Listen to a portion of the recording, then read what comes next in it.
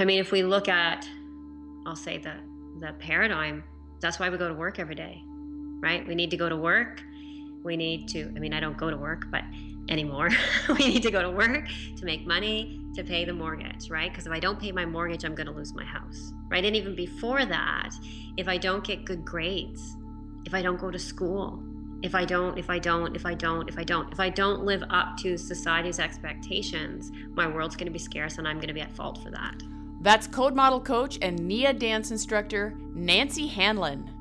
This week's inspiring guest on episode 85 of the Unplugged podcast.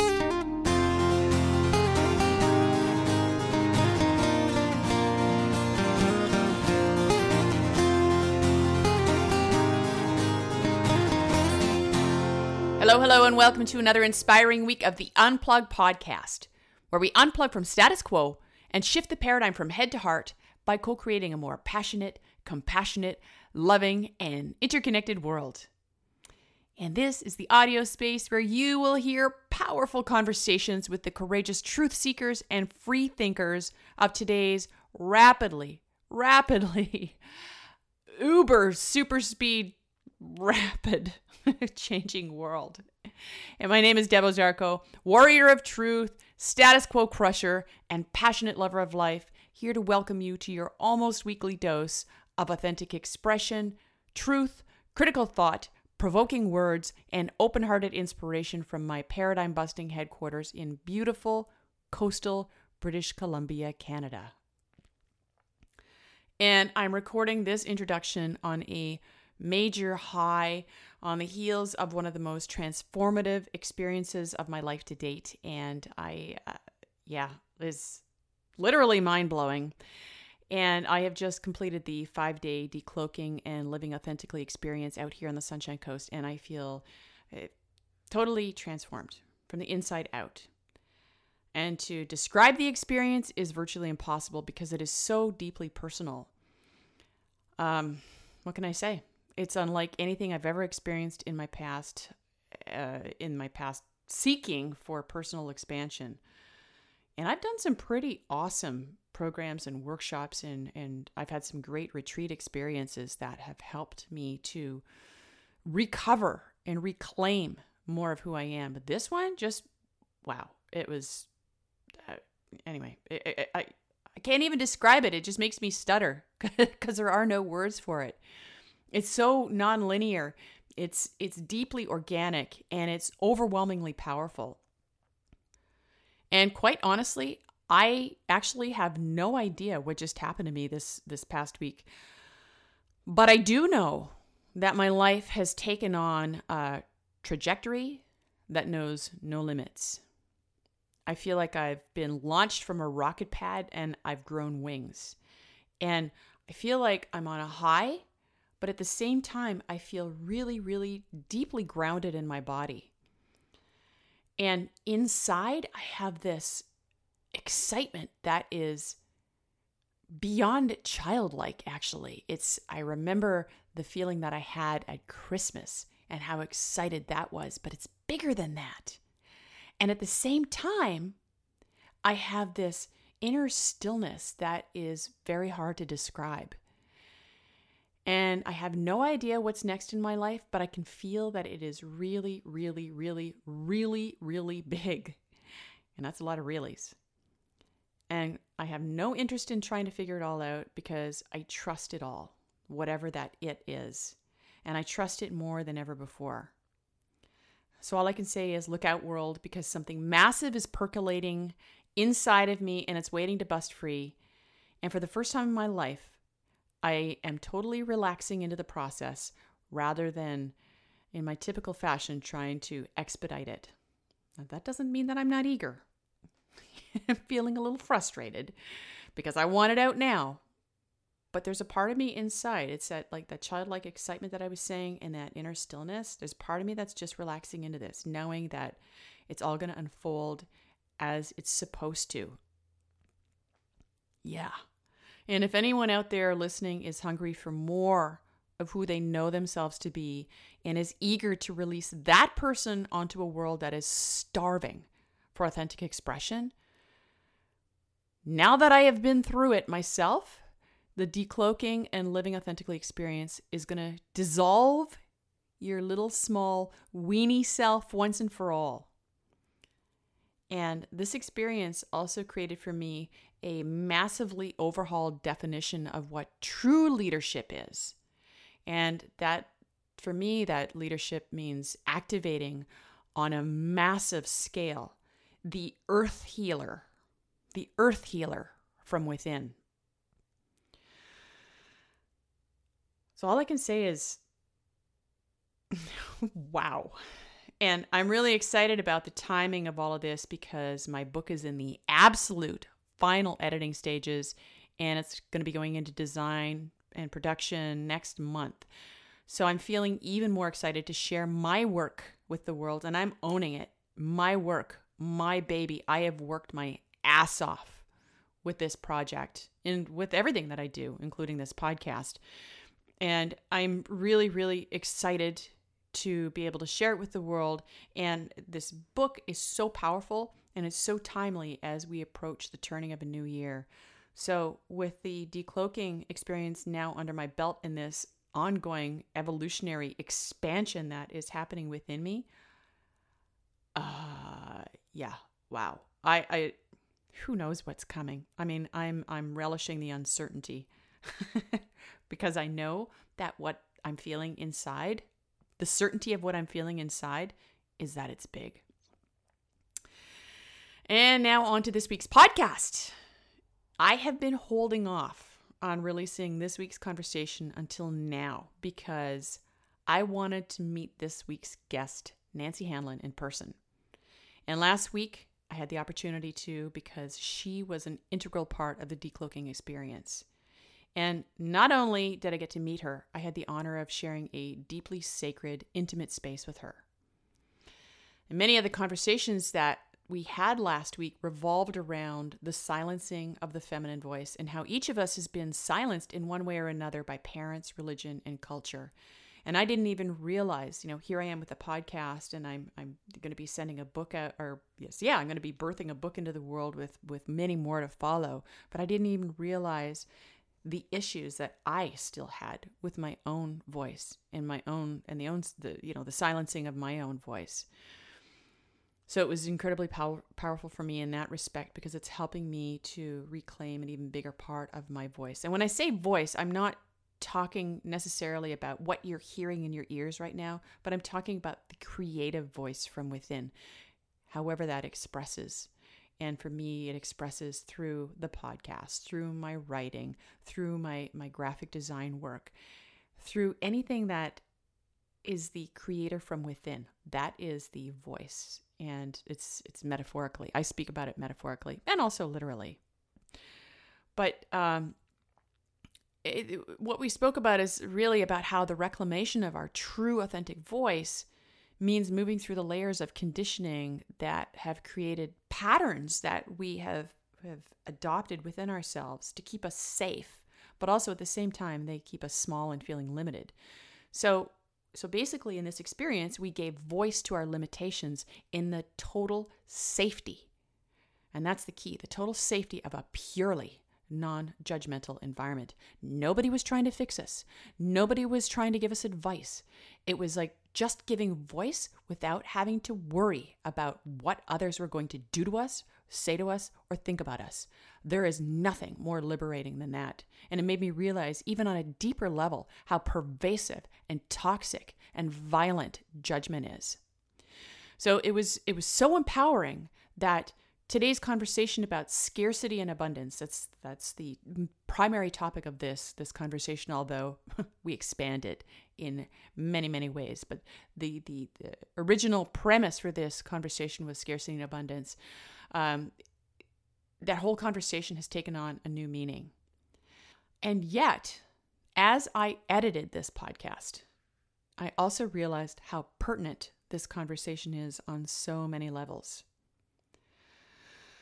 So let's face it. I mean, we live in a fear-based culture that perpetuates scarcity.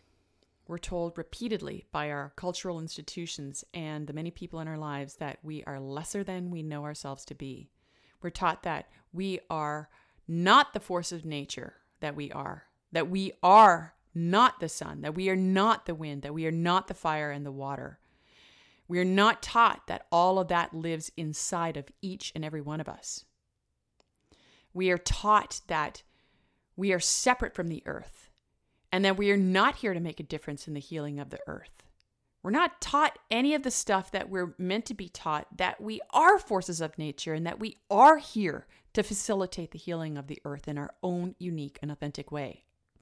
We're taught that we're only one person and that there's no possible way that we can make a difference. We're taught that our voice doesn't matter. We're taught that we must look a certain way, behave a certain way, live a certain way, and believe in what everyone else believes. We're taught to conform and we're taught to comply. We're taught to be indifferent and not care because then we stand out if we do, or we're radical, or whatever other stupid language is used to keep us small and silenced. We're taught to shrink. And every time we say yes to shrinkage, a piece of us dies and a piece of the earth dies. And if that's not a consciousness of scarcity, I don't know what is. And when I think about scarcity, like even in my own life, up until this conversation with Nancy this past September, I thought it was about money. So like I say, many people speak of money scarcity, but really that's only one small piece. Because I see people with giant homes, 3 cars, vacation homes, extensive, massive wardrobes, and the accompanying ostentatious behavior, and yet they still live in the fear of not enough. Because the not enough comes from within. And when we believe that we're not enough from within, even on a subconscious level that we have no awareness of, we never have enough. And our entire culture is based on a scarcity mindset that feeds a destructive, consumptive machine because we believe that we're not enough. And I can tell you from personal experience, I live a very simple life in a small rented bungalow here on the Sunshine Coast with an old car that my partner and I share. We grow our own food, we save our own seeds, we create what we need from recycled materials, and it's so exciting when we do that. Like just birthing something from what somebody else called garbage is so beautiful. We make our own personal and home care products. We don't have traditional jobs. We have a house full of furry rescued animals, and we have incredibly rich and meaningful friendships. And both of us are doing what we love in this world, and it facilitates great healing, and not only for ourselves, because we're both on purpose, honoring our calling, but also for the external world, because we've said yes to our core, essential, creative soul self. And as a result, our lives are incredibly rich and so abundant that I can't even describe it because it is such a personal internal experience. And anyone who would look at our bank accounts, or at least our current bank accounts, would likely see a different story. But here's the thing, true abundance lives deep within. We've reclaimed the parts of us that we're told that we're not enough, that our voice doesn't matter, that, that we're only one person and that we don't make a difference. And we've turned that around because we know that we are enough, that we're more than enough, and that we are here to make a difference in the world. We know that. We know that deep, deep, deep within our core. And we've no longer chosen to attach ourselves to a scarcity paradigm. So, just to give you an example, for instance, when people support my work, like the podcast, for instance, with something as simple as an iTunes rating, or they purchase my work on my website or my design work, or, the books that I'm going to be putting out there, those people are honoring my creative force and giving me the gift of reciprocity, just as I do with those whose work I support. So in my world, the transaction of money and of purchasing is not a cold transaction that comes from a place of not having enough, that tired old excuse, I don't have enough money or whatever it may be. Instead, it comes from the respect, the gratitude, and the honor that I give to another for taking the time to grow or create the food or products that I need. It's a relationship. And that mind shift alone is so transformative because it comes from a place of abundance, even if my bank account doesn't reflect it. And that's the way I choose to live my life. So even the serious drought of this past summer, for example, it taught me how to redefine my relationship with water so that I didn't feel the fear that so many people felt, the scarcity. And instead, I fed the inner resources inside of me of resilience that showed me what I'm capable of. So this week's conversation is very, very powerful. It's going to open your heart, and it's also going to open your mind to a new way of thinking about, feeling and thinking about what you believe about not enough and who you become as a result of believing that not enough even exists in the first place. So brace yourself for this week's paradigm-altering conversation about redefining abundance with Nancy Hanlon.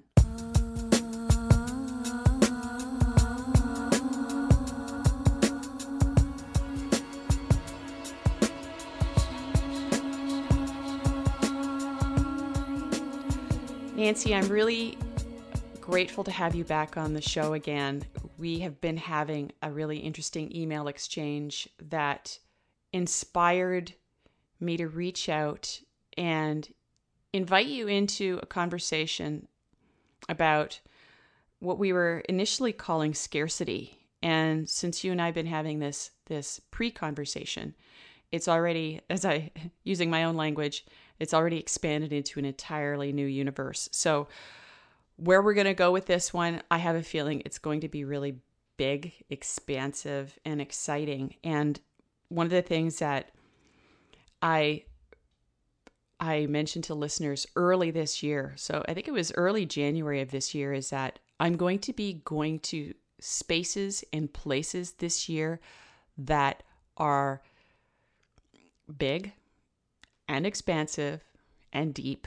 And I had no idea what that meant when I said that. It was just, it was just the language that was moving through me when I spoke in that particular show, which I don't even remember which one it was right now. But that's really what's been happening, is whatever is moving through me is something that feels, there's a sense of urgency to it, like this necessity to have bigger conversations, deeper conversations, and conversations that are so organic that they surprise me sometimes in ways that completely alter my paradigm. So I can honestly say that this whole year has been it's been an altered paradigm year for me. And I'm really grateful for that. And you're one of the key players in helping to facilitate this altered paradigm. And that's a really, really beautiful thing.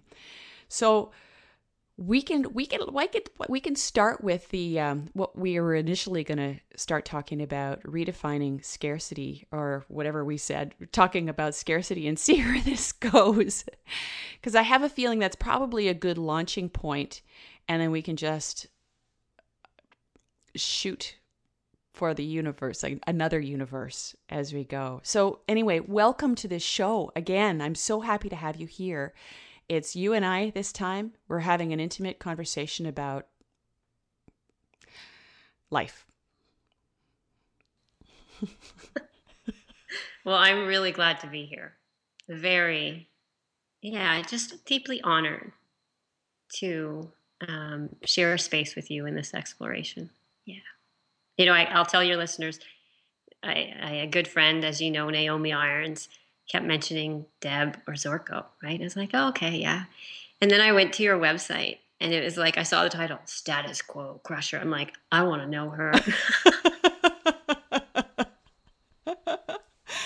It's funny, because I have to admit that sometimes that language just doesn't really feel right for me, because I'm somebody who speaks about compassion, but I also speak about passion and purpose. But for me, compassion is the biggest thing. Now, compassion is a really fiery energy. It's not a passive state for me. It's very active. I speak about love, but that's an active state for me.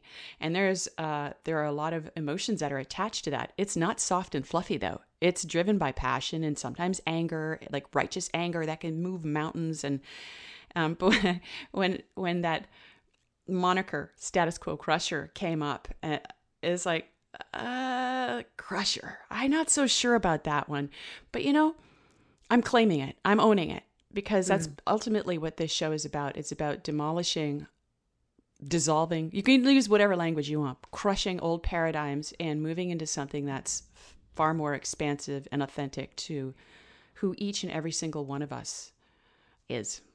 Mm. Well, and it's like I don't experiencing you as a crusher. I experience you as this immense force of nature that expands what reality is. Like you're a frontier. You're willing to go in places to the deep and dark corners, as I'd like to speak to them, and know that underneath that is this immense world of love, aliveness, passion, and abundance. We all have that within us. Mm. Yeah, we all Yeah. have that within us. Yes. Yeah.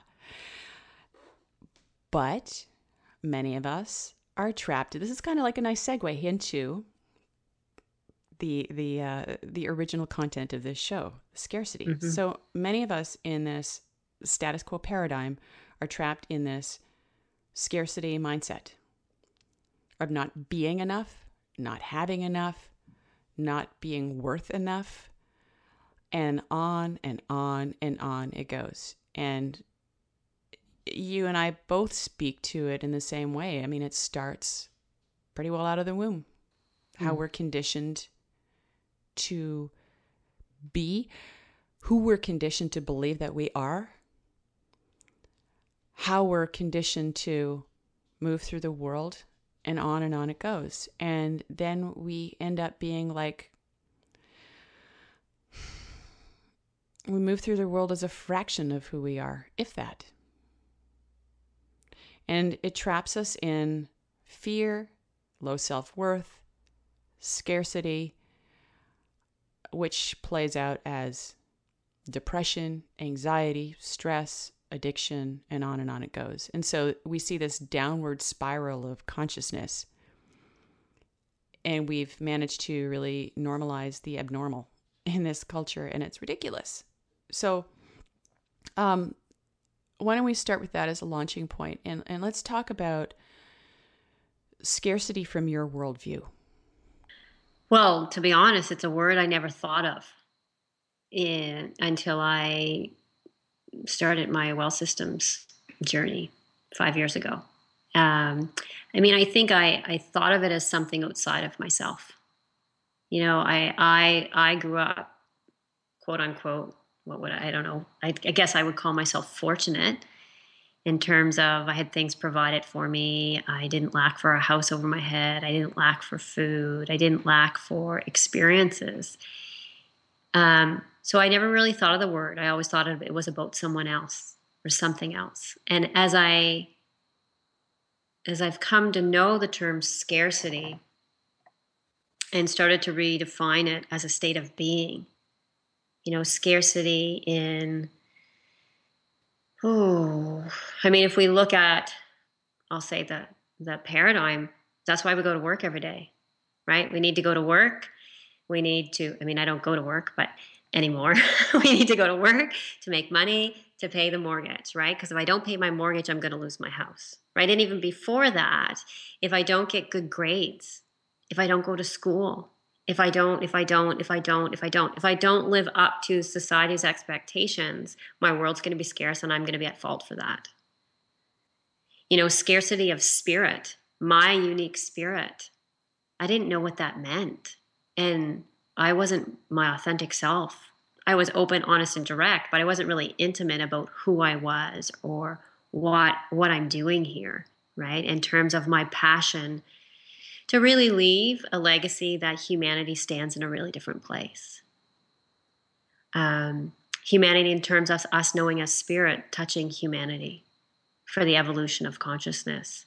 So when I think about scarcity, it's this term of lack. It's this term of without. It's this term of less than. It's all of those subtleties of sometimes I hear in my silent conversations when I'm willing to pause and stop. Those are my limitations. And it's an energetic signature in my body. You know, when I say scarcity, I'm sure people are going to have things come up in their mind, right? We each do. We have stories, we have images. Those are all perceptual filters. Perceptual filters in terms of how I'm willing to see the world.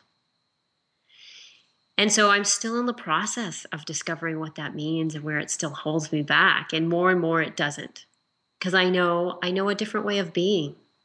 I know that I am whole. I know all the resources I need are within. And if I'm willing to connect with my authentic truth, if I'm willing to connect with the energetic being that I am, God force, authentic force, whatever you want to call that, when I'm deeply connected to that, my perception shifts as I connect with another. Yeah, that's some of the initial thoughts. And it's really slippery. You know, we're told as a world culture, there's people in this world that are hungry. As you know, there's drought on the West Coast, you know, that's scarcity. And yet we have more food and water across the globe to feed people a million, you know, copious amount of times over. It's in the literature, right? People are speaking to it every day. How is that scarcity? How can we live in a scarce world when there actually is resources that we haven't even, you know, there's resources available now without destructing the earth any further? Like, that's a mind-blowing thought. There's probably far more resources available without the destruction of the earth. I believe that the destruction is definitely one of the key players of this scarcity model because it comes from a scarcity place. We're destroying the earth because we feel like we need more all the time. That alone is a scarcity model. I never actually even thought about that until now. That's coming from a place of fear. Yeah. And again, fear is an energetic template, you know, and I can feel subtle stories about scarcity. Like, I've worked in the social work field. I've done lots of volunteer work because that's meaningful because I want to leave humanity in a different spot, right? That's always been, I've known that. I've gotten greater clarity in terms of how. I think about the lives I've witnessed that do have quote unquote scarcity, that don't have enough food on their table, that don't have enough this and that. And yet, when in conversation and providing great space, because this individual wants to show up and I show up as the unique expressions that we are, something shifts. The conversation doesn't become about scarcity, it becomes about one human being seeing another human being. You know, or one spirit owning in tissue saying, have you ever considered this? You know, in terms of your resources within and that innate value that we each have because we breathe. That innate value that you may not know right now. And yet I see you. I see you as a powerful force. Like, how we wrap our heads around scarcity and everything we try to do to fix scarcity is a bit of the race. Mm-hmm. It is part of the race, you know. Yeah. You said something when we were talking earlier about how if we don't have a master's degree or a PhD or some kind of letters behind our name, that often we don't feel worthy, that our self-worth is compromised. And I can't remember the exact language that you used around that, but it was so powerful in kind of, it was reshaping my perceptual view about that. I mean, I could care less about letters behind somebody's name. As a matter of fact, I was listening to an author named Matthew Fox, and his work is really powerful. And he was saying that most of the destruction on this planet has been caused by people with the letter PhD next to their names. So we live in a culture that still attaches so much meaning to intellectual awards, whether it happens to be letters behind the name or whatever the case may be. And that has taken us away from the fact that we are so powerful and so valuable just because we are who we are. And when we claim that, then, that's when we change the world. So I'd like to kind of explore this conversation with you because, like I said, you said some really powerful things about this. I'm laughing because I'm like, oh, what did I say? Well, and I think, let me start relate fresh. it. Start fresh then. Yeah, I will. It was really interesting because I guess I'll go here to tell a bit of a story. I sat in a circle at a land-based conference that had Indigenous people. Well, we're all Indigenous, but like First Nations community representatives. Where am I going with this? And what was interesting is I had a perception about what that experience was going to be like, just because I've been in different communities and been really welcomed into different conversations in that way. And what I realized when I sat there, because there was about 18 of us, is they were all from an academia place. So they were all involved with universities or college. And as it came to my name, because we're talking about land-based practices, and I realized this is the first time in my life, and it's not, but I realized I'm not in academia. I'm not pursuing the next degree. I'm not pursuing the next certification. I'm not pursuing the next education level. And I felt such freedom to go, inside of me, I was like, I'm finally living. I'm finally living. And so, I think earlier in the conversation before, as we were leading into this one, I said, who am I to talk about scarcity and abundance? I don't have a PhD. I haven't written a book. Like, I can tell you all the stories about what I haven't done. It's like the scarcity conversation. I can tell you everything that I don't have. And yet, am I willing to look inside of myself and speak to what I'm grateful for, what I do have, why I get up out of bed every morning? It's no longer about the struggle of getting through. I get up in the morning because I know it's worth it to be alive. I get up in the morning because I know my voice matters. And I know, like I sit, because I was like, why are you doing this radio show with Deb, right? And I was like, because I want others to know that their voice counts as equal to mine. That we are all voices in this choir in this time in history. And how often do we base our value in our voice on, do I have a degree? Do I not have a degree? I'm not educated. When did life not become an education?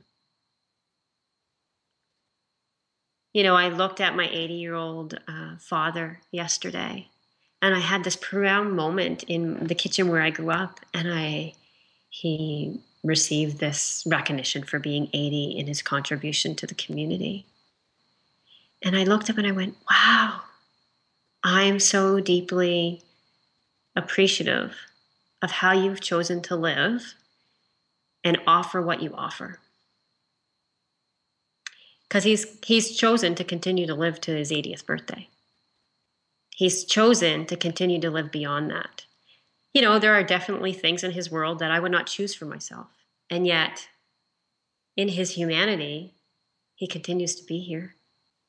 I would not be who I am if he was not here. He no longer defines me. I define myself. Those shifting identities. So in a world that views everything through the scarcity window, I think it's a critical conversation for us all to examine. I think it's critical to notice our thoughts and not only notice, but get curious about what lies under the next thought and what lies under the next thought. Not as a therapy model, but as we talk in the well systems, as a model of curiosity. Because as we stay in this conversation, it's like around scarcity, and we start, and I speak my thoughts out loud. It's like I start to have an experience in my body, which is deep energy, which is attached to these words. I think scarcity as a mindset, and yet we live in a culture that of scarcity that's, I don't know the words yet. It's like we only usually live from the head up. We are using, our brain processes 6 to 7 pieces of information a nanosecond. Our body, 300 trillion. We only access a limited bit of the information coming into our world. That's a scarcity model. Highly scarcity. So basically that's what we're nurturing, we're coveting, we're conditioning is from the neck up, and we're negating all of that, the limitlessness of the wisdom that's below. Well, and I think below, we talked in the wholeness conversation about the wisdom and intuitive wisdom that we carry deep in our body. As I allow spirit to touch tissue in terms of sensations, because that's me, my grief, my feelings, it's all energy and information. That's in my tissue. As I allow that to be inside, I have access to different information. I have access to different resources. I move through the world in such a different way. I move in the world internally referenced. And yet, in a world of scarcity of, am I safe to say what I think? Am I safe to show up the way I look? Am I safe to even speak? That's all a scarcity model. That's all. I have lack. Or if I say something, it's going to be taken away from me. If I fully show up, so if I fully, how many times do we not fully show up because we fear the reaction of another? A scarcity mindset means I'm constantly calibrating for another. I'm not only calibrating for another, I'm calibrating for my landscape. I'm calibrating for what's going to happen next. I'm rethinking what just happened in the last moment in my past. I'm bringing all that together in this big fear mentality. It's a reactive stance. Whereas my state of being now, what I know when I'm authentically present, when I'm deeply rooted in my body as spirit and tissue, I know I'm creating my reality. I know I'm safe inside. I have access to this exquisite intuitive device that communicates with me all the time, my body. And as I do that, the notion of scarcity falls away because I'm engaging all of my senses. I'm mindful and conscious as I move through the world. I'm not doing a practice to become conscious. I am conscious in my body. It's interesting. I'm so appreciative of the way you're defining scarcity, about how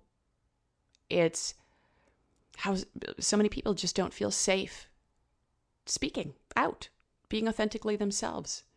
That's not something that I really,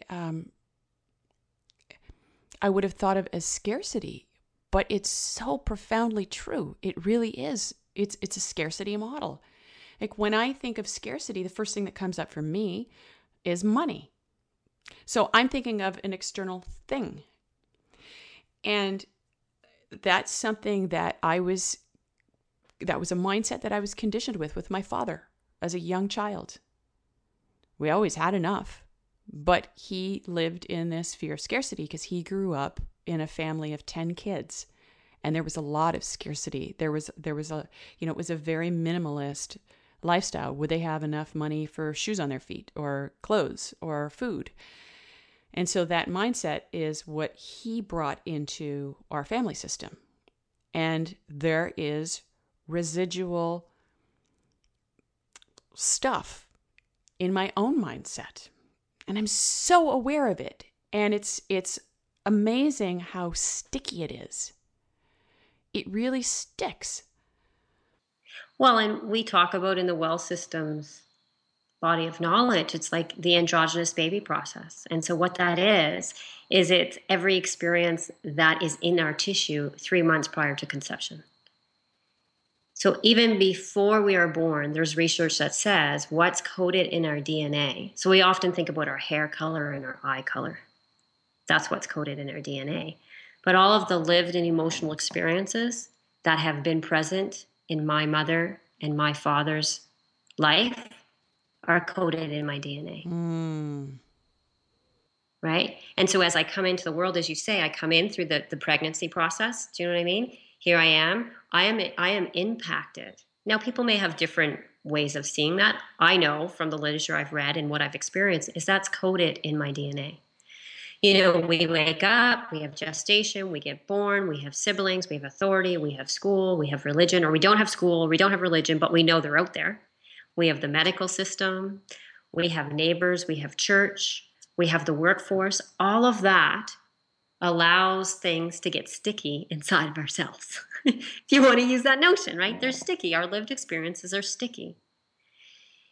And what we've been taught is if we work hard, if we're relatively good people, in my background, if I do my penance, you know, if I seek, this is a really good sign, I can't remember, you know, if I go to confession, you know, if I do everything that's supposed to, I will live a good life and I will be okay.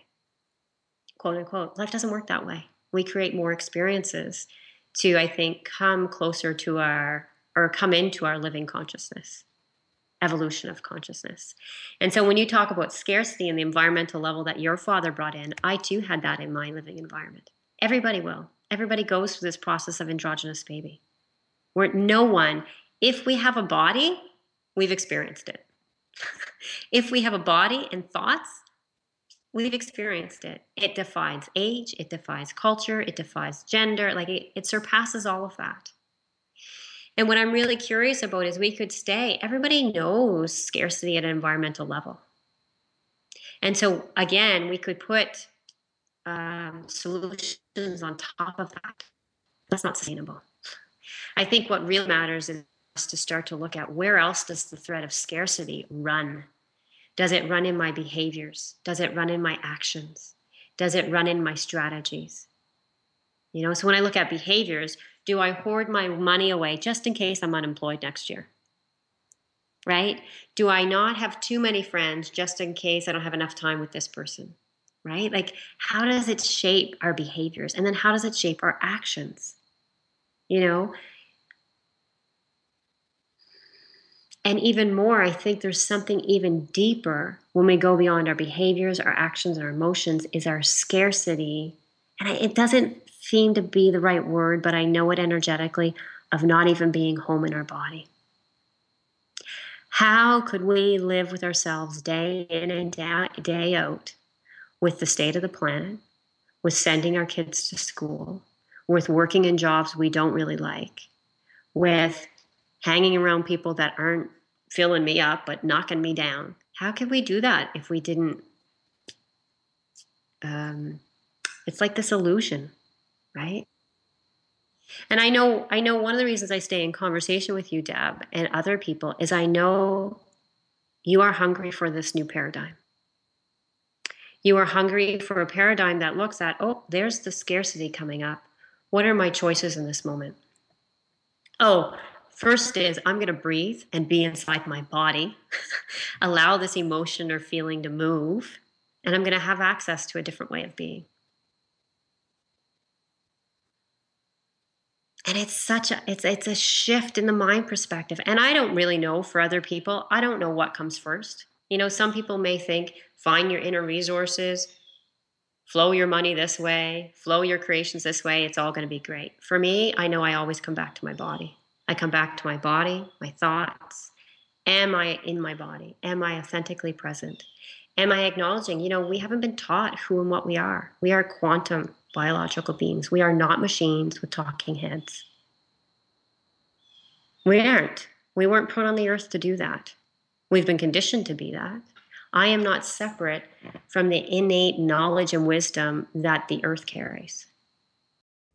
You know, it brings up something that I think that we spoke about in the wholeness conversation about safety.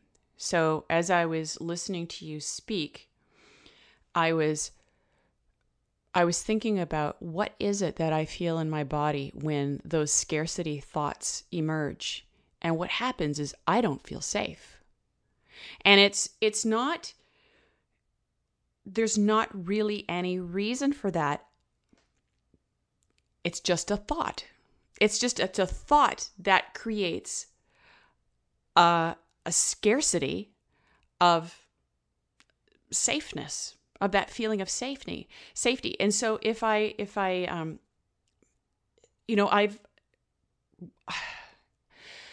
I've come to a place in my life where I'm not exempt from those feelings and those thoughts from coming up.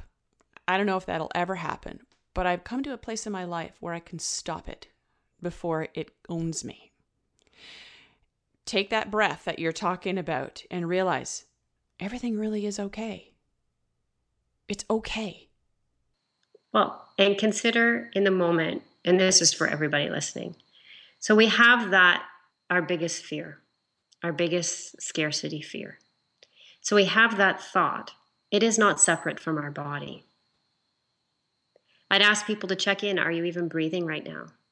So when we have a thought and we start to feel unsafe in our body where we live, typically the response from the nervous system is to constrict. The response is to fight or flight. The response is to hold on. The response is not to move into the change. We try to constrict it. And when that does, it again sends the nervous system into another response. Maybe that's panic. Maybe that's anxiety. Maybe you numb yourself out. So there's all these chain reactions of the body trying to bring, our state of being back into our homeostasis state. And so when I'm scared or when I'm fearful or when I'm in rage and I start to act from that place initially, and I don't allow the body to kind of relax into itself, like the energy. So if I'm panicked, I'll just talk about panic attack. This is not the scientific or psychological panic attack description. But imagine panic attack, high anxiety in the body, right? It keeps going, it keeps going. I find a way to numb it. I either, breathe into the paper bag or take some medication or talk it through. What happens is I've only processed it so far. I've employed a strategy to calm the body so I can somewhat feel comfortable inside. So it feels familiar. So you've addressed the content. I've addressed the content, right? I've settled. Often I've restricted the body. I've brought it back into some kind of manageable state. What I'm speaking of when I breathe and say, let things move through the body is I often feel like as I start to relax in my body and the intensity of the cells opening up, of the heart pounding, of sweating, of heat, of all of that, that is actually the body starting to open, the nervous system to open and transform tissue. But it also feels like if you haven't gone there, or if it's attached to a lot of intensity, like an intense emotion like grief or anger, you often feel like it's going to take you over. And it does. And part of it is to, I don't know if learn's the right word, but to trust your innate ability to move your body through that experience, right? And you don't typically do this on your own at first. Do you know what I mean? You're in conversations like this. Someone remember who you are, right? That we are spirit and tissue. That we do have this body that processes our emotions and our intensity just like it processes our food. So and it's scarcity. I feel like somehow scarcity fits into this if I'm never willing to go to the depths in my being and know, woohoo, here comes my life. This is actually me digesting my past. When you spoke to your father, it's like all those thoughts. It's actually if you allow the sensations attached to that thought to be released into the body, you have this body experience. You stay present to yourself. Relax shoulders, soft belly, we say, right? You'll eventually, we've all gone through peaks and valleys where we've had this big cry and we've come out of it, right? But do we know that's actually transformed something inside of us? And then, does that old thought linger? Or has it actually been let go of? Do we actually choose to look, okay, now what? That was the past. Okay, now what? It comes down to self-trust, and that's something that is really conditioned out of us from very, very early on. And it comes back to, so here we are going full circle again. It comes back to uh, before we're even birthed into the world, is we are taught to look outside of ourselves for what actually has always been and always will be inside of ourselves. And as a result of that, we lose our innate ability to trust ourselves. And that is scarcity right there too. That's massive scarcity. That is like, that might be the root of all of the scarcity issues, is that we don't trust ourselves. And I don't think, for listeners, I don't think it's any response. I'd be curious to know if listeners, they're probably not surprised that we're saying the resources are within. That's out there everywhere. And I think how to access that, how to be in that, this notion of safety from the inside out is different. I had never considered that before. Like I had never considered scarcity in the way that I know it now. So, this notion of safety, when I live inside my body, when I allow myself to feel, I then have access to the great genius of my body that works in tandem with the intuitive knowledge of my unique spirit, my expression in the world, into my body, to my intellect, right? That is really just a choice point, or just it's like, here's all the information coming in. What choice do I want to make, right? And so when I think about elements where there's physical safety, it's like I walk into a room, or, I'm planning to go to town one day and I'm like, it doesn't feel like I should go to town. So I listen to that. I turn around and come home, find out later in the day there's been an accident, or, you know what I mean? Like I start to trust those ebbs and flows. Yeah, it's like we know the drought's coming. Do I do anything about it before the drought comes? And do I do that out of a place of great fear and that there'll be scarcity? Or I do that because something's telling me to pay attention. Something's telling me there's a different way to go right now. It's not mapped out, but there's a different way to go right now. The new paradigm is about taking our intuitive wisdom and creating systems and conversations that haven't exist. You're not going to find this conversation in a textbook. It isn't written anywhere. It hasn't existed before we've been willing to open our mouths. And my sense is that we're able to go here because at some level in our life, we know the abundance of living in our body.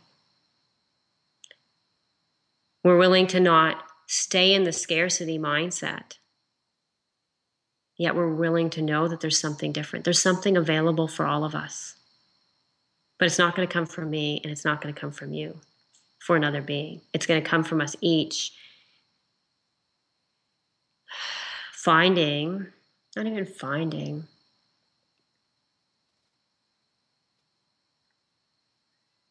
it's going to come from us getting really honest with ourselves about why we're here. It's going to come, I'll speak for my own life, it's going to come when I allow my thoughts to spiral and also my body to be enlivened. It's going to come when I start to redefine that my wellness is based on how much I'm willing to live authentically. It's going to come when I'm willing to say what I see, hear what I hear, and know what I know without any academia or textbooks backing me up first. It's going to come from knowing that it's possible to live beyond our history. That doesn't eliminate our history. That doesn't ignore the wisdom that I carry in my bones. what it demands is I start to redefine who I am and what I'm doing here. You know, when we start talking about scarcity earlier, old paradigm, new paradigm, I've been having this interesting conversation inside of myself about this notion of 7 generations ahead of me and 7 generations behind me. And that's popped out of my body. Like, that's why I get up in the morning. I want the living consciousness and the planet. I know the planet will do what the planet will do, but I want humanity to stand in a different spot. And so this phrase has been coming up, and I've heard it in Indigenous circles the last 15 years. I've heard it before that. And yet, in terms of I feel like I'm just starting to know it at a deeper level, that I'm not going to see 7 generations ahead. I'm not going to know how this conversation makes a difference.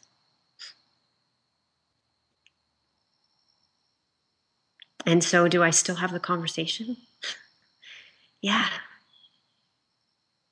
With it unraveling, right? Do I allow, we talked about this earlier. Do I allow myself to speak about scarcity when I really don't even know the impacts it's had on my life? Do I allow myself to speak to how passionate I am about, I know I'm living differently. I know when I'm in the presence of children, I'm offering them something different. I'm not doing anything. I'm just showing up as myself. But I'm willing to have the big conversations with them. I'm also willing to look at their world and go, what's it like to be attached to a phone? And in my world, that looks like scarcity. And in their world, sometimes it looks something totally different. But I'm also willing to have the conversation like I've been having today about bringing it back to the body, bringing it back to that we are each unique spirits with a voice here for a reason. That's the paradigm shift right there. Is that remembering? Right. And sometimes here's scarcity thought. I don't think this is enough. And yet I know it is. Like there's like, I used to be the one in all the team meetings of going, okay, we've talked already. Let's get on with the action plan. Yeah, we all know how we feel. Let's move forward. And yet, what if this was moving forward? That's a new one for me too. Like you, I've always been an action-oriented activist type, the doing type. And it's only in the last few years that I realized that the power in conversations like this, and an even greater power in not just keeping these conversations to ourselves and sharing them with others. In the unraveling of it all, right? Living consciously. Something that's been a huge gift in the Royal Consciousness Project is showing up with that core group of women and then offering the open space and then having some men and women conversations is we never know where it's going, but what's fueling it is living consciousness. So consciousness living. I'm still playing with the words, as you can see, but in the now. And that is something like I can't see that. It's like the wind. I can't see the wind until it touches the tree. I can't feel the wind until it brushes my skin. And yet, I can't see consciousness until I show up in conversation with somebody, or I start to see like the abundance of community coming together to just help someone with their harvest.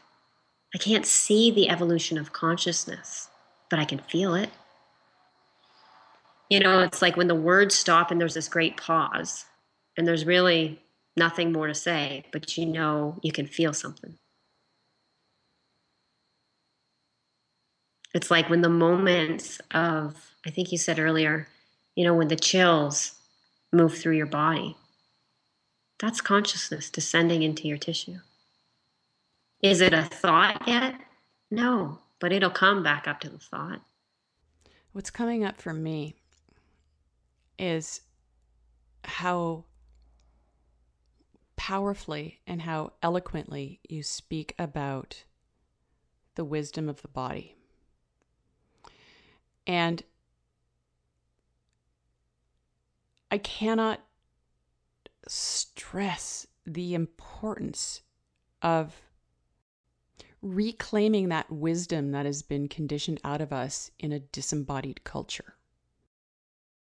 I don't even know how many shows I've done where this topic has been approached in a variety of ways. Because when we have verbal communications, it's going in through the ears, it's going into the brain, and then where does it go? For some people, they'll get it. They'll feel it on a visceral level. And for other people, it'll just be more knowledge. Yeah, I really get that. I really understand that. But it's not about understanding. It's about feeling. It's about experiencing. It's about knowing that, I too am the blood that runs through my veins. I am in this moment. Oh, this is so fascinating. I had this visual of looking at my hands.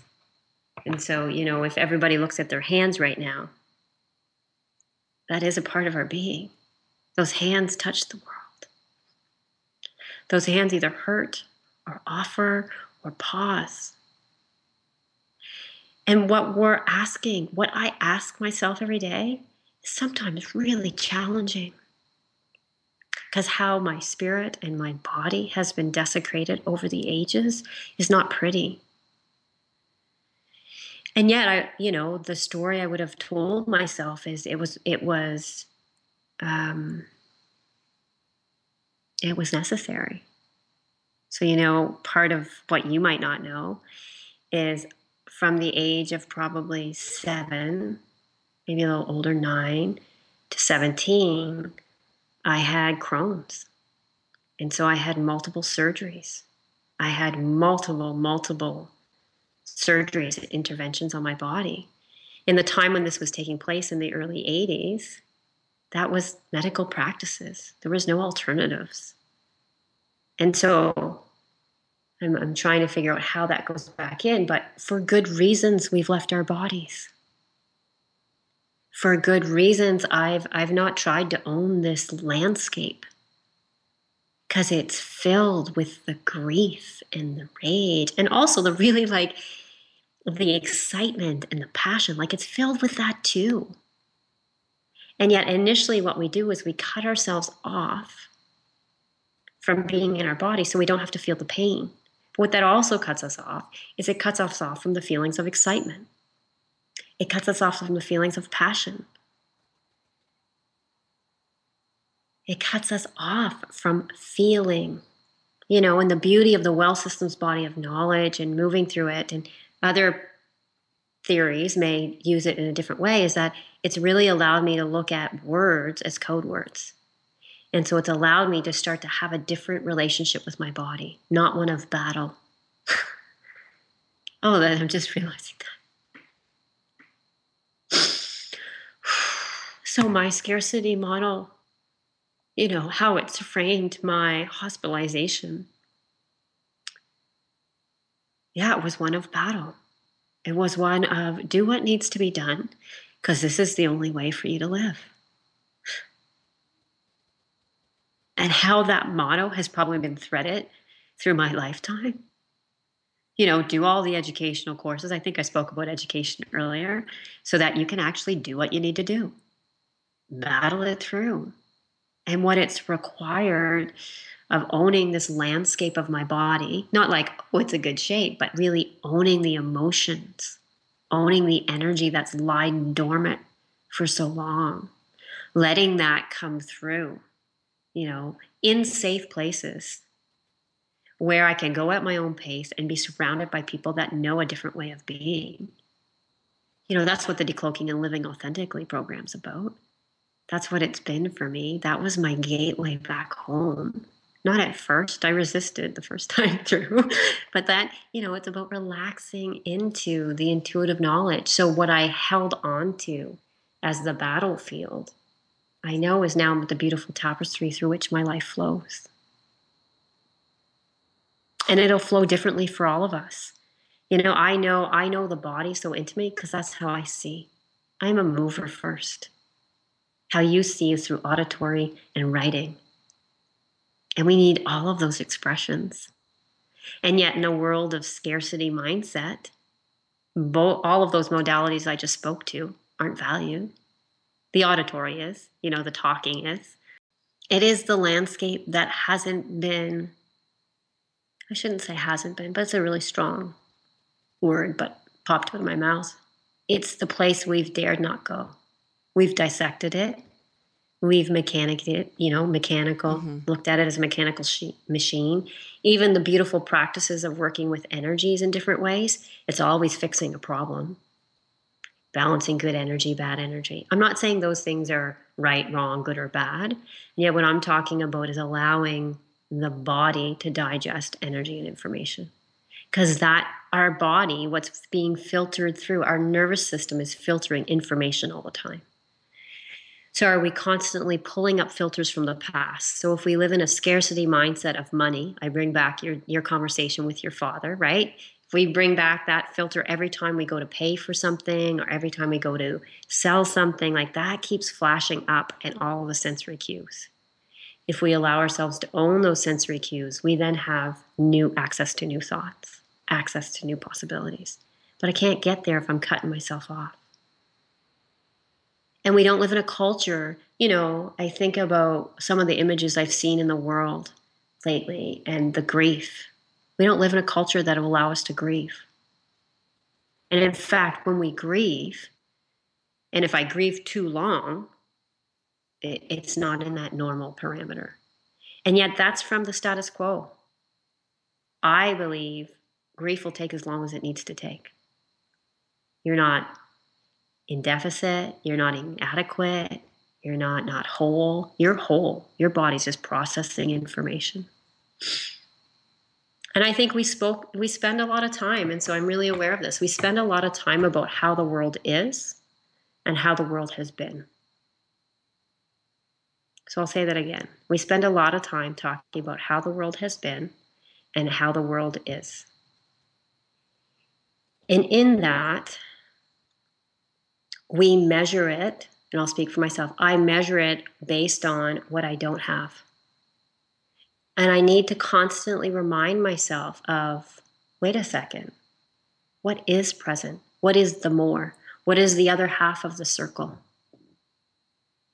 What are the possibilities? What is happening in my world? This conversation might be about scarcity, and yet what it's fueling is new life and abundance. Because I see the whole picture. I'm willing to see the vision that there's more. And yet if I just focused on abundance and this new way of being, that term I'm using, it misses half of the equation. I want to go back to what you said earlier about how when you were young, you had Crohn's, you had to deal with Crohn's. And I don't know very much about that, but I know enough to know that must have been incredibly traumatic. And to hold that in your body at such a young age would be, I can't even imagine because I haven't lived it. But I feel a lot of compassion there when I think about that. And I think about, and then it makes me kind of go broader. And I think about the culture that we live in currently, and the one that has been playing out for way too long, is how women have been objectified. And so, anything that actually represents the feminine. So women, animals, nature. So anything that is representative of the feminine has been objectified and commoditized and raped and abused. And when I look at what's playing out in this world with all of the depression and anxiety and how depression medication is now practically a food group.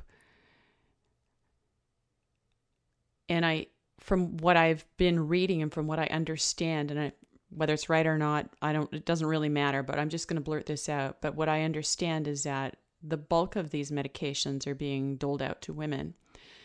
It makes perfect sense to me that women have really cut themselves off from their body just to really survive in this culture. Then I think about men, and I think about the culture that they're birthed into, and they are taught that to be a man, to be a tough man, they're not supposed to have wussy emotions. Thinking, not feeling. Be rational, be logical, be objective, but don't feel, because that's a woman's thing. And so there's women being negated again. But it doesn't matter what gender we're birthed into the world as. We are all birthed into the world, to use the language that's out there. We are spirits in a human bodysuit. I'm not really sure exactly what the language is, but something like that. Like we are spirits in a human body. What is it? You know what I mean? I know what you mean. I just had a flash of, we are spirits. Yeah, okay, so if you think about spiritual beings having a human experience. We're spiritual beings having a human experience. So if you think about our thoughts, our emotions, and our spirit, we're talking on an energetic level. You can't see thoughts, you can't see emotions. You can see how they play out through the body. You can't see the spirit. Again, you can only through our perceptual senses, we can only see how these three things manifest through the physicality of our body. So when you think about it, if we're spiritual beings having a human experience, doesn't the human experience include emotions? Doesn't it include feeling? And how can we ever experience any of that if we're not in our bodies? Like, hello? I also think of a comment that our dear friend Naomi said recently. I think it was her that said is, what if we're spirituality redefining humanity? Because as I hear thoughts and emotions, yes, and that's our spirit. Now there can be, thoughts that we've developed over time, and yet where do we stand when we're actually reclaiming, I don't know her exact words, but spirit redefining humanity? Because if we looked outside our eyes, which I do, but if I did for everyone I meet and honored the spirit that they were, their authentic spirit, where would we stand? If we started to talk this language, and we are through the radio show, but everywhere we went, how does that shift things? Does it? I can speak to my own experience and how I've shifted and continue to shift in my own life with the changes that have happened in my own life, the transformation, the expansion, and the reclamation of my own wholeness that is an ongoing process. The conversations that I have with people are so radically different than they were, say, even 5 years ago.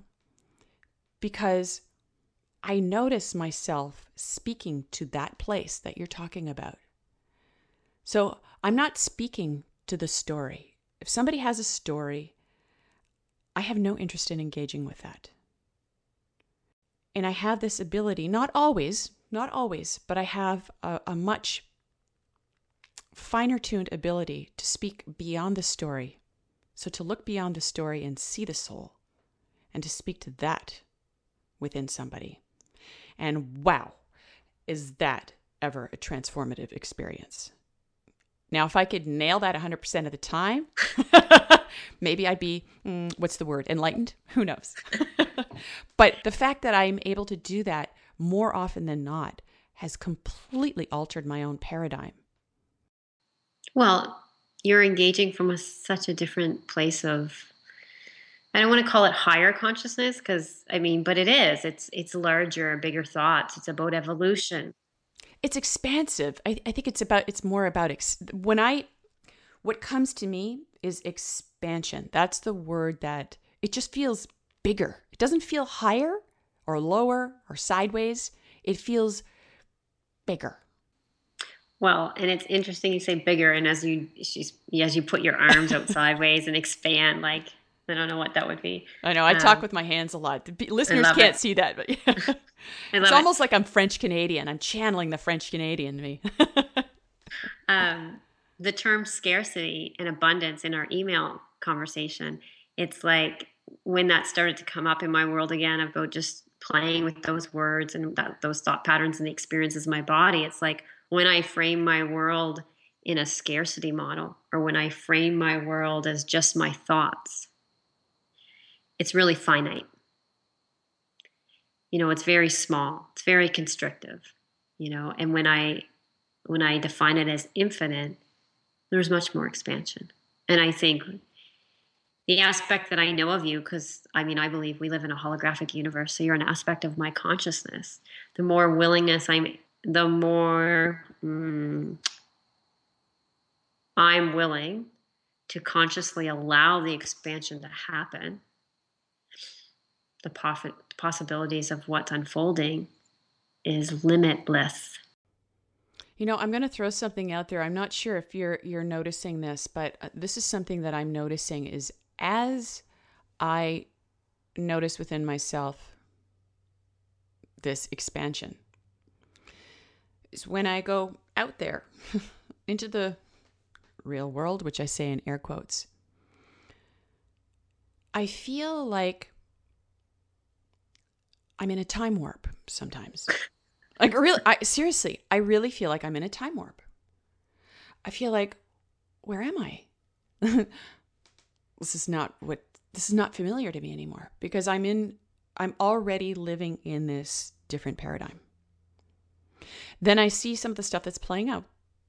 And it's like, it snaps me into the fact that, okay, yes, I am in that new paradigm and I am working this is the work that I do. I believe that this is where we're heading. And, using Joanna Macy's terminology, the 3 stories that are playing out, separation, unraveling, or the great turning, I feel like I'm in the turning already. Like it's already happening. And I know that there are some spiritual traditions that say that there's so many different alternate realities that are actually playing out at the same time. And what's interesting is in the last few months especially, I'm actually feeling that. I feel like I'm in time warps, in alternate realities, and it's really difficult to articulate. It's bizarre. But even like, for instance, I was with a friend the other day and she was talking about how she's been reading a lot of self-help books about changing your thoughts, changing your mind, and all that kind of stuff. And I was like, really? That information is still out there? That just seems antiquated. It's not about changing our thoughts and changing our mind. It's about dropping into the body. Really. And yet as we drop into our body, what actually happens as we allow things to move and own our past, what actually happens is new thoughts manifest. Exactly. But we're still, the information that's out there is still coming from an old model that we have. Yeah. It's still from the neck up. Change what's in the neck up and everything else in your whole life is going to change. Think about, what is it called? The law of attraction. Think about everything that you want and it's going to come to you. No, it doesn't work that way. So it's very strange for me. And I just wanted to throw that out there about how I feel like I'm in alternate realities. And I know that as you're in this too, you're in this new, whatever you want to call it, worldview, paradigm, whatever. And I'm curious to know what you're experiencing when you go out there into what is still the collective definition of reality. I'm going to take a breath. I'm chuckling because I can relate. And yet what I'm discovering more and more, so there's a few things, and I know I've said it a few times, but for me, this has been the game changer in my world. And the game changer has not just been talking about being an energetic being. It's about being in the body as that happens. So quantum biological process. And that took my intellect like a long time to wrap my head around. literally. So that's a game changer. So when I decided to choose that no matter who in my world, how they're going to choose to live, what's deeply meaningful for me, and one of the reasons why I've come here, is evolution of consciousness. And it's not just to talk about it. Not that that's needed too. But my piece, my chorus is to live it and to offer my experience of how I live it, how it feels, how it experiences, what manifests from that. That doesn't mean it's going to manifest like that for everyone else, but to experience it and share that. So because I believe I'm quantum biological being, because I believe God force, I'm a spirit and I'm a force of nature within the world. When I speak, it has impact. When I'm quiet, it has impact. Yeah, I live in a really different reality sometimes. And there is a reason why at this point I don't work full time in the social work industry anymore, or I don't work full time in the regimented dance world, which would be both of my passions. I do experience, I forget. It's like when we went back to the wholeness conversation, you asked, or there was some kind of question about what does it feel like to be awake in your body or something like that. It's like I had to remember what that felt like because it feels like light years since I didn't know what that felt like. Right. And so when I go out in the world, what I need to remember is I'm taking me with me. And that everybody I'm calling into my playing field, I get to choose how I engage. And they are all aspects of my consciousness. So there's moments when I'm just like, especially if you're traveling and I go through airports or, just really different communities. Being in a university setting, like, whew, it's like, okay. And yet I notice my experience is shifting, that I'm not holding judgment of that anymore. So if I was judging the academia, it means I wasn't judging my way I was moving through the world. Because what I believe is your thoughts about me are a reflection of your internal landscape. Just like my thoughts about you or other people when I'm around, right? When I start to have thoughts, it's about my internal landscape. So I have that conversation. I know it takes great energy at times to be in a world that's really where, when, what, how, where, when, what, how. I don't have interest. It's not that I don't deeply care. I still show up in places, and that less and less I do. And yet there are moments when I wake from a slumber or just my everyday, I don't have an everyday routine. I was just going to notice that was going to come out of my mouth. I wake in the morning and I go, I need to go here today, which would be a really different environment that I normally wouldn't go into. And yet I know I'm leading myself there. I'm leading myself for more discovery. And I know I'm here for the evolution of consciousness. So that's going to take me into different dimensions, as I hear you speak. And I'm not always comfortable in those dimensions. I'm not always comfortable. Like here I am just allowing the words to flow. More and more I'm allowing myself to speak it everywhere I go. And yet, yeah, it feels different. And I know this journey isn't for the faint of heart. I know this journey. I know there will be individuals that do not choose this. And that is hard to watch. Yes. And so that's how I answer your question. And it's like I've spent a lot of time in the, it goes back to the scarcity model, wanting to bring people with me on this journey, wanting them to know the richness that I experience in everyday life, wanting them to know that you're actually safe to dive to the depths of your despair, because on the other side is something so precious. And so is despair. I mean, that's such a funny, but it's deep feeling. It's deep energy. It's like deep energy moving through the body that fuels your next creation. It's deep intimacy. It's deep vulnerability. The language that I use is like I use the head and heart language. Right. Yeah. And what I've learned, well, it's pretty well been all my life, but what I've accepted and fully really owned in the last few years is that my heart takes me to places that my head often fears. But with this shift from head to heart, as I call it, I've realized that my head was never meant to be in charge anyways. Mm. And by allowing my heart to lead my life and my head to just play servant and implement the calling that lives in my heart, it's been indescribable. There are no words really to describe how my life has changed. Mm. Now, if people, it's still in that status quo mindset, would look at my life, they might say, oh my God, like, wow, she lives in a rental house. She's got rain barrels. She grows her own garden, and, she's got an old car, and man, she must be poverty stricken. I don't know what kind of things they would be saying. But I feel, going back to our conversation, I feel more abundant now than ever with this simpler life that is more deeply connected to not only myself, but to the relationships that I have, which are richer relationships. People that, it's funny because with this evolution in my own self, in my own consciousness, people have just naturally fallen away that no longer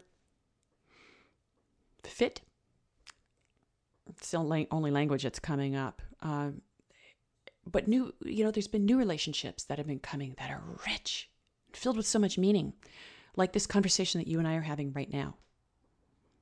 Even though you live on the total opposite of the country and we have not physically met, it makes no difference to me because I'm feeling our connection on an energetic level. And this is new, and I feel like this is part of this paradigm shift as well, is that physical proximity doesn't really matter because there's an energy exchange that is so much richer and so much more powerful and really defines the essence of the spiritual part of who we are. And I think I've heard both you and Naomi say this, is that once you know this, you can never go back. Ever. No amount of money, no amount of stuff. It's like, it just seems stupid, really, when I think about it, the things that people strive for. And, when you talk about how that some people will never choose this, I feel the same way. It breaks my heart. It really is gut-wrenching to see people who have chosen what they've chosen, which just seems so limited. And I can say that because I was once there. So I know both sides. I know I was once there. I was in that spot. I know from my own experience, but I see what you're going through and I can relate to it. But it just seems like history compared to where I am right now. And one of the most powerful things that I've learned, and I brought this up on a few shows, is I was at an Al-Anon meeting for one of my family members a few years back, and it was we just didn't know what to do. We just didn't know what to do or how to be, because there's no changing somebody until they're ready to change themselves. You cannot change somebody. You can love somebody and feel really hurt and pained and with what they're doing to themselves. But you can't change them. It's got to happen on their own. And I went with my family, and we were sitting in a group, and then we were all split off into separate groups, and we were with an Al-Anon old-timer, we'll call it, so somebody who has been around for a while. And we were in this group together, and I barely remember the entire time together, but what I do remember has stuck with me, and it's been maybe 6 or 7 years now. He was talking about how his wife had a very serious alcohol problem. And, when you love somebody and you see them in so much pain and they're destroying themselves, you want to help them, you want to change them, but they don't see what you see. And so he said that when he started going to Al-Anon, he wasn't sure about it at first, but one of the most powerful things that he learned was something called compassionate detachment. So to be there, but to no longer impose himself on his wife, but to always be there, even if it's just energetic support, but to be detached from it and let her know that what she's doing right now is part of her path. And those two words, when he put those two words together, he didn't even need to tell the rest of the story. Compassionate detachment. I thought, that is something that I need to bring into my life. Because I am compassionate. And I don't know if there's compassionate to a fault, but I might be close to it if that's if it's possible. I'm compassionate because I'm so hungry for change, because I'm so hungry for more, because I see the potential and I feel it and I know it, and I know that we can all be so much better. But the detachment part has been liberating because it now allows me to really do my work in a more empowered and powerful way, because now I can actually live up to the words that you just said. Like, you said it's not everybody's going to choose this path. And sometimes I still feel that pain, but it doesn't own me anymore. I can say, all right, I'll focus this way then. Keep on moving forward. Keep on doing the work that I'm doing. And if you're ever ready, I'm here for you. And so there are so many other people. Yeah. Well, and when I hear, when you speak to compassion, I know that as an experience inside of myself. I know that as an experience of connecting deeply to my own humanity. Knowing how humanity has existed no longer does.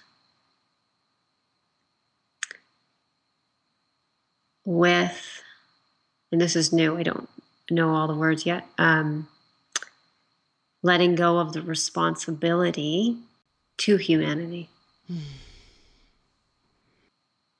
So this notion of what humanity is, this notion of what consciousness is, the notion to what scarcity is, will all have different meanings on that based on the context in which we live.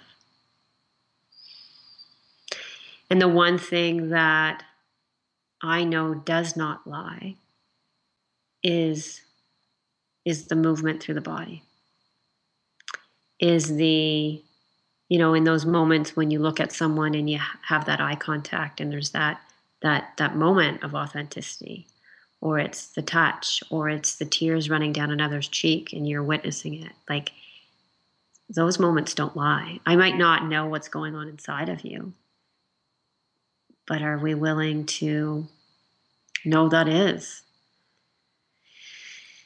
part of the expression of humanity? And humanity is shifting. How we engage as humans has shifted. What are we still holding on to? What do I still feel responsible to? As a woman in my 40s, what do I feel responsible for? And can I let go of the responsibility, like that notion of responsibility for, and stand in what am I doing here? Why did I come? Why am I alive at this time in history? Why?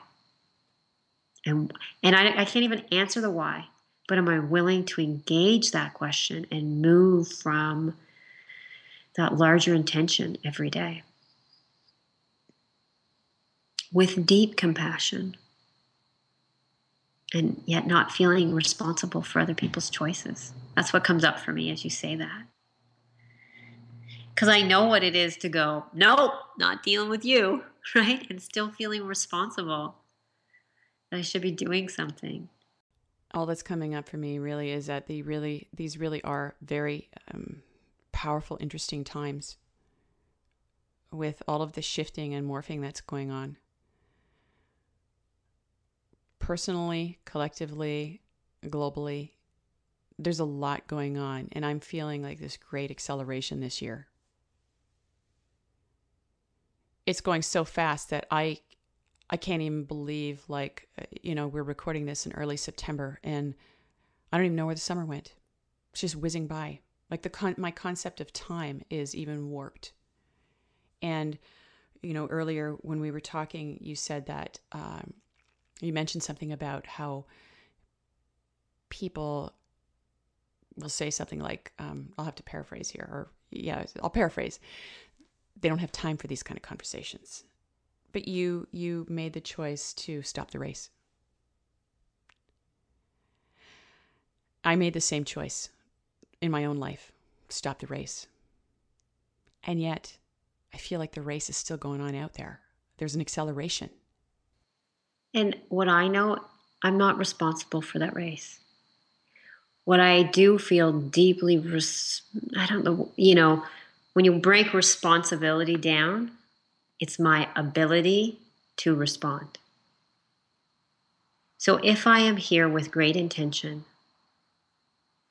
to offer my unique gifts, whatever they are, in the spirit and in the the activism of accelerated evolution of consciousness, how do I want to respond to what's unfolding in my life first, and then allow that to filter outwards? You think about this conversation. I gave you an email going, I don't even know I think I was responding to our last radio show. And I know I sent you a thing on laundry, on off the grid laundry, right? And we started in this conversation of scarcity and abundance. I wasn't thinking, I was just like, yeah, that's the conversation whirling inside of me, of infinite, finite, of what are we doing living, what are we doing here? And I think about where it was meaningful for me to share that information. And then it just, this beautiful wheel started to turn. And here we are. My ability to respond to your humanness and how you're choosing to live your life right now and follow my impulses to stay engaged has led us to this moment. Will lead to other moments when people choose to listen. Will lead to other moments when you choose to listen and I choose to listen, and we go, wow, that's what, there is the expansion. There is the acceleration. My ability to respond, not because I have to, but because something inside of me says, I'm going to send Deb this link. And it continues. That's an everyday experience. That's an experience that started with you speaking about the water storage out on your coast, and me hearing it, and me being deeply moved, and me being impacted. I mean, I as you know, I already thought about the water before that, but even more consciously aware about it since that conversation out loud with you. And then having this impulse to kind of research. I wonder what is out there for that. Sending it along. One moment in my day brings us here. No strategic plan involved. Impulse. Exactly. Impulse because I care. I deeply care about the state of the world. I deeply care about my life. I deeply care about laying down the battle with my body and just living in it. Living consciousness. Manifesting the new world. Manifesting the new paradigm as we go. With many, many different voices. Many, many perspectives. What you just said makes me realize another quote by Margaret Mead that is so powerful, that I feel like is a really good way to kind of wind things down. And she said, always remember that you are absolutely unique, just like everyone else. I can't even describe how I feel right now. It's like every time I have a conversation with you or Naomi or Louise or, anybody who's taken the Well Systems programs, I feel so expanded.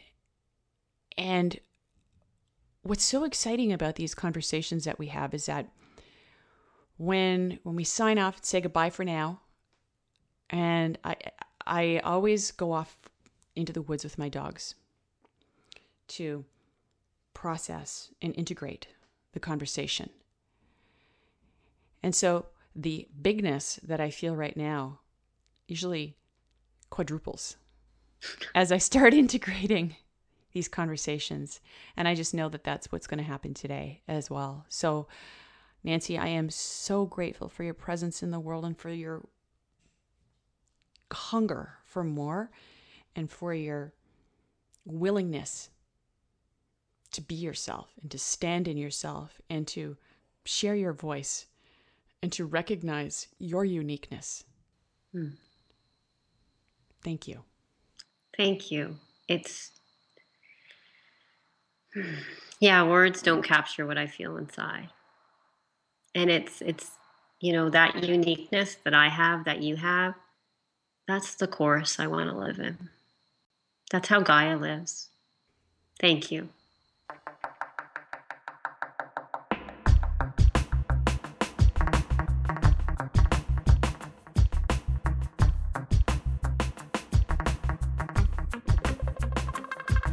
There you have it, the inspiring wisdom of Nancy Hanlon. Just calling out scarcity and redefining abundance in a really, really big way. And hopefully this conversation moved you as much as it moved me during the actual conversation and also during the editing process. It was really powerful, and it was kind of cool listening to it after the decloaking experience too, coming from this more expanded place and hearing it with different ears. Scarcity doesn't exist. It only exists if we allow it to exist. But it's not true. It's just another one of the illusions in our separation-based world. So get over it. You have the money. You have the resources. You have everything within you to be great. And the world needs you. The world needs every single one of our voices to express the greatness of who we all are.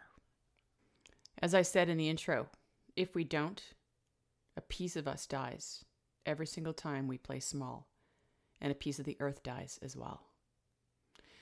So we are the earth, we are the wind, we are the ocean, we are the fire, we are all of it.